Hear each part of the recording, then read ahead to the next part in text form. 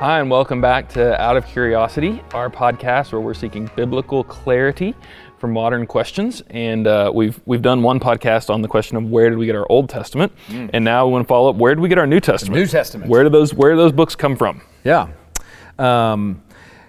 Especially in light of about 10 years ago, the Da Vinci Code. Right. And so we had a movie and a book come out basically asserting that the entire New Testament was a fabrication 300 years later, and how could anyone trust it? It was only done for political reasons and power. Right. And it's a great question, and it's one that if you've listened to the Old Testament one, it's a lot easier. Yeah, it's a lot easier for us. Why is that? What's the difference between why do we know so much more about our New Testament books than our Old Testament? Well, the New Testament's going to have a very simple criteria. Mm-hmm. Did this go back to an apostle? Was it written by an apostle or sanctioned by an apostle? Okay. And you want to define that word for people? Yeah, so our faith commitment is as defined in the New Testament. We get a really great window into this question in Acts chapter 1, where they're defining what is an apostle, because they have to replace Judas, the one who betrayed Jesus. And they say it's an eyewitness to Jesus' ministry and to his resurrection. Mm-hmm. And so that it was commissioned by Jesus to be a witness. It's a very small group. Small group of people. We take the 12 minus Judas, add Matthias, and then we add Paul, and who he self-admittedly is an asterisk. Yeah. And he's an asterisk, but he met Jesus. He met Jesus. So he met Jesus personally. Yes. So it's a very small group that we're going to have to get involved with to have the authority of the New Testament. It's a little bit simpler question than the Old Testament if you listen to other podcasts. Once again, we're starting in a familiar spot. Christians in every worldview system is going to start with a set of assumptions. Yeah. Every single person in this world begins their assessment of truth and their experience of life with assumptions that they can't prove, but that you go into your life already believing. Everybody has them. They're called presuppositions or assumptions. Mm-hmm. And Christians are no different. We have two great assumptions. One, we believe that God exists. Yep. We believe that he exists. We believe he's the agent of creation and nothing exists apart from him. Yep. And then secondly, we believe that he has revealed himself. Yep. He has revealed himself to us. Otherwise, we could not know anything about him. Right. We could not know a single thing. Does he like us? Is he for us? Is he against us?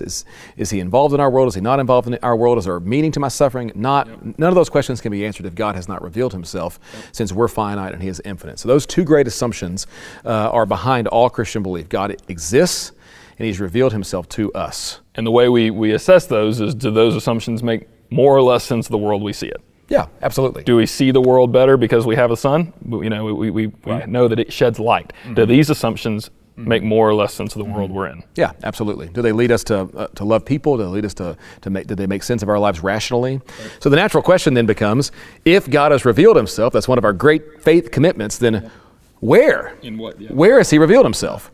And when we look at the New Testament, we have to appreciate the historical situation that our New Testament was formed in. Yeah. When we think of the first century Roman culture, the church was tiny. Mm-hmm. We're talking for 50 years after Jesus' death, burial, and resurrection, the church can be measured in the thousands, probably not even in the tens of thousands, a very small group of people. They're naming people by names in these letters. They're naming people by names. These guys. Yeah, these few people in that giant megacity. Yeah. There's that few Christians. Yeah. And so as the church is growing in the Roman culture, it is facing persecution. Right. It is facing threat externally from government. It is facing threat externally from Jewish authorities and religious leaders. Yep. It is also facing threat internally. Mm-hmm. What do we believe about Jesus? Is he God? Is he not? What is salvation? Right. And these kinds of questions led to the church to say, we need a standard or an authority to begin to judge between these external threats and these internal threats, what's right, what's not right. And the way that the church answered that question of on whose authority do we make these decisions is, well, does this go back to an apostle? Okay, so that's where the authority rests, is in these eyewitnesses. They're entrusted with sorting this out. Right, and we hear that now and we go, well, that seems fishy. It's no different now than if we had competing accounts of what happened, say, at Pearl Harbor. Right. One of the very first things we'd do is we'd go, okay, what do the people who were there at Pearl Harbor say? Right. And the beauty in the New Testament is all of it is within the lifetime. Right. All of the writing of the New Testament scriptures that we have is within the lifetime of somebody who, in the example I'm using, was alive at Pearl Harbor. So as we sit in 2019 right now, there are still men and women alive who were at Pearl Harbor.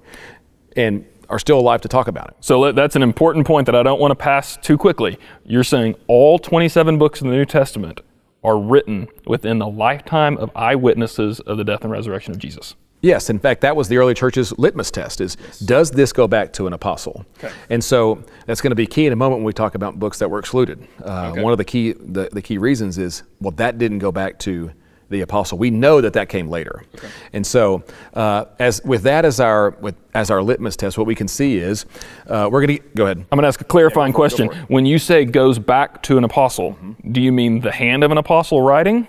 Like that Paul actually penned this letter? What do you mean goes back to an apostle? That's a great question. So what we are affirming is that in the original manuscript, in its original language, so the document that was written, we believe that is God's revelation, and going back to an apostle would mean either an apostle himself wrote it, okay, or an apostle himself dictated it to somebody else who wrote it, or the writing of that particular gospel or letter is done through the lens or the sanctioning of an apostle. So a great example is the book of Mark. Okay. So the Gospel of Mark is not listed as one of our apostles. Right.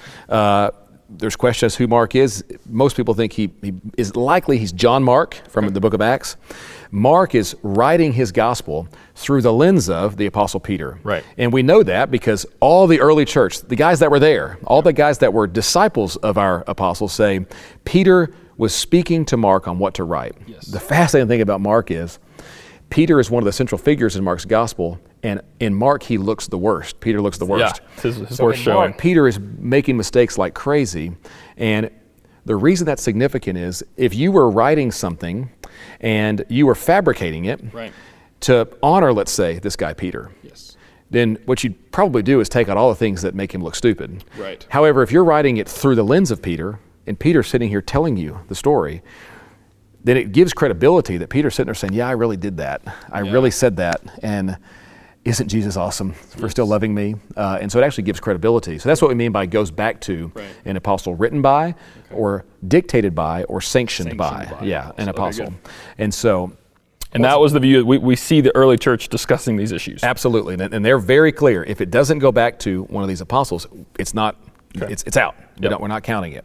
And so what we can affirm, we're going to get a little nerdy here, and maybe a little bit in the weeds. And if this isn't your thing, kind of getting into the history of this a little bit, then I still hope you listen. I hope that it can give some just some depth of knowledge for you, and maybe some appreciation for how we got the Scripture, or just sympathy for nerds. Yeah, please. We need it. We need it. What we can affirm is that it looks like from about a 40-year window. Late 40s AD is when conservative scholars believe that James and Galatians begin to be are written.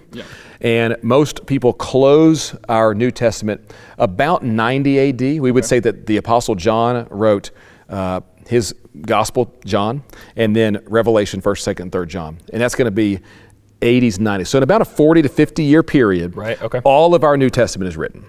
And we've got our 4 Gospels, Matthew, Mark, Luke, and John, 13 letters of Paul. Those would be Romans all the way down through Philemon. And then we've got 8 general letters, we call them. This is going to be Hebrews and 1 John, 1st and 2nd Peter, those kinds of books. Then we have one book of prophecy, the book of Revelation. And so the question always, what's the authority that we have for judging between is Jesus God and how do we know about salvation as well? Did an apostle write it? And the early church, we can see this affirmation everywhere, was affirming these particular books. The ones that are included in our canon now. And then we see the history of that being, as we watch that unfold over the next 300 years, they're grappling with this. That book, this book, this book, this book, but consistently these 27 are in there. A couple are debated. How intense is this debate? How broad is it? What kinds, are there certain books that are shoe-ins? Are there certain books that are more contested than others? Obviously one that all of us would probably debate is Revelation. Mostly because people don't know what to do with it. How do we interpret it? And so it's consistently mentioned as being written by John. It's consistently mentioned as going back to an apostle. The question was, what do we do with it? Other ones that were debated would be a lot of your seconds and thirds. So 2nd Peter, 2nd and 3rd John. And then maybe the biggest one would be, and most people that have spent any time in the Bible would think of this one Hebrews. Okay, It doesn't why? tell us who wrote it. Okay. It Doesn't name an tell author. us who wrote it. It doesn't name an author. And so with the book of Hebrews, you could see why that would be a challenge. Does this go back to an apostle? Where's the apostle? Okay. Letters of Paul? Letters of Paul are widely received as we look through this Not a big several debate. hundred-year process. It wasn't until way later, as in the last 250 years, that the letters of Paul have come into significant question. So in the early church, that's just not really a debate on four Gospels. Four Gospels, not any debate. They're going back to you can see the process of watching these four Gospels. They're always being talked about. Those are going back to those apostles. So Matthew, Mark, Luke, John, the book of Acts, letters of Paul, they get a thumbs up really quick. 1 Peter, 1 John, Not a lot of debate. James. Not a lot of debate. Okay, so we're talking the ones that are in question, or at least that people have some wrestling with, are Hebrews, 2 Peter, 2 Peter. 2nd, 3rd John, Yep. Jude, Jude. Revelation. Yes. So 6 of our 27, there's some questions on. 21 of them are pretty much not debated.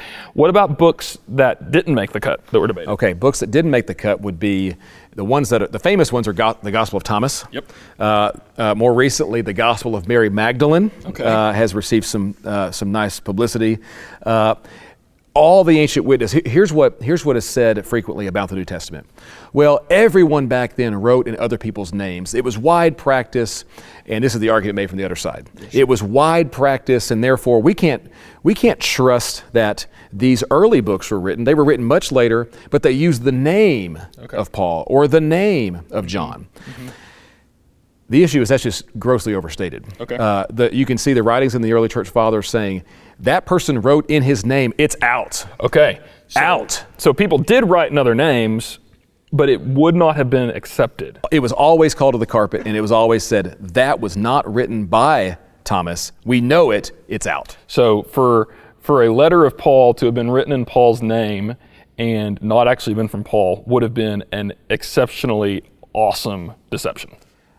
It would be, just- and it would be the same thing now. Yes. We act as if, like now we would call it plagiarism. We would call it unethical, Right. And we act as if in the first century they were so gullible and stupid. Right. Yet buildings they built are still standing, and we built strip malls. And So- so they weren't idiots in the first century. So when it happened, everyone saw the fiction in it. It would be Yes. as if I wrote a modern day Journal of Abraham Lincoln.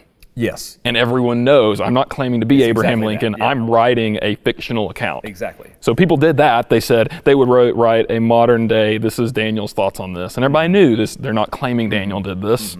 They're entering into a character. Absolutely, and it's nerds who get into this stuff. Sure. I'm one of these. You are one of these. You can see these all through the centuries of these early church fathers saying, we know that guy isn't Thomas. Right. And this was written by John. I met John. Yes. I was with these guys. John wrote this. And so you can see this develop. It is consistent in the writings of the early fathers. And then in the 300s, there's a man named Athanasius, and he writes a particular letter to churches in the Roman culture. And he says, these 27 books we believe to be inspired. Yep. It's been settled. Right. And essentially, that ended the debate. Right. Any debate that was left over, it was kind of silenced at that point. Right. And so we want to be fair that there was question in these 300 years. What do we do with Revelation? We have that same question now, but it never was in question, did that go back to John? It was, what do we make of it? Yeah. And so that's the way to understand sort of our New Testament canon. Now that leaves out a question of our modern Bible versus the Catholic modern Bible, these apocryphal books. Yep. And we will answer that at another time. We call them the intertestamental books. They're books written between 400 BC and these New Testament books that we have, and we'll get to that at a later time. But what essentially we can say is we have two great assumptions. God he does exist, and number two, he has revealed himself, and the way that he's revealed himself in the New Testament is through the hand of the apostle. When the last apostle died, our canon was closed. Yes. And what I hear you saying, just in summary, is we haven't come up with new questions to ask about the canon. They were the questions they were wrestling They with were then. all wrestling with these questions then. And and the people who are really close to the historical situation came to really good answers. Yes. What we can affirm is when Muhammad says, God revealed to me blank, the Quran, we reject that. Muhammad is not an apostle of God. When Joseph Smith finds golden tablets and says, God has revealed to me, we can reject that. He does not go back to an apostle. because the culmination of God's revelation is the person of Jesus. Yes. And so that's it. In the past, God spoke. Hebrews 1 says, in the past, God spoke in many different ways through prophets. Now He's spoken through His Son. And so it's the eyewitnesses to the life of Jesus who define our New Testament revelation. In John chapter 1 would say, if you want to see God, John 1:18, the Son reveals Him. The Son exegetes Him. The Son manifests who God is. All we need to see God the Father is to look at the Son. And so our attestation is pointing to Jesus. And so until the Son returns to earth, we're not looking for a new revelation. We're not. We've got it. Our New Testament is closed. Okay. That's really helpful. Hopefully brings some confidence and some clarity to that question. Thanks, Carl, and thank you for listening.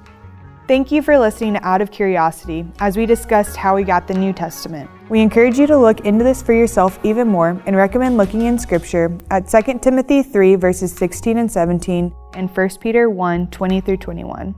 We also recommend the books The Text of the New Testament by Bruce Metzger and Introduction to the New Testament by D.A. Carson and Douglas Moo.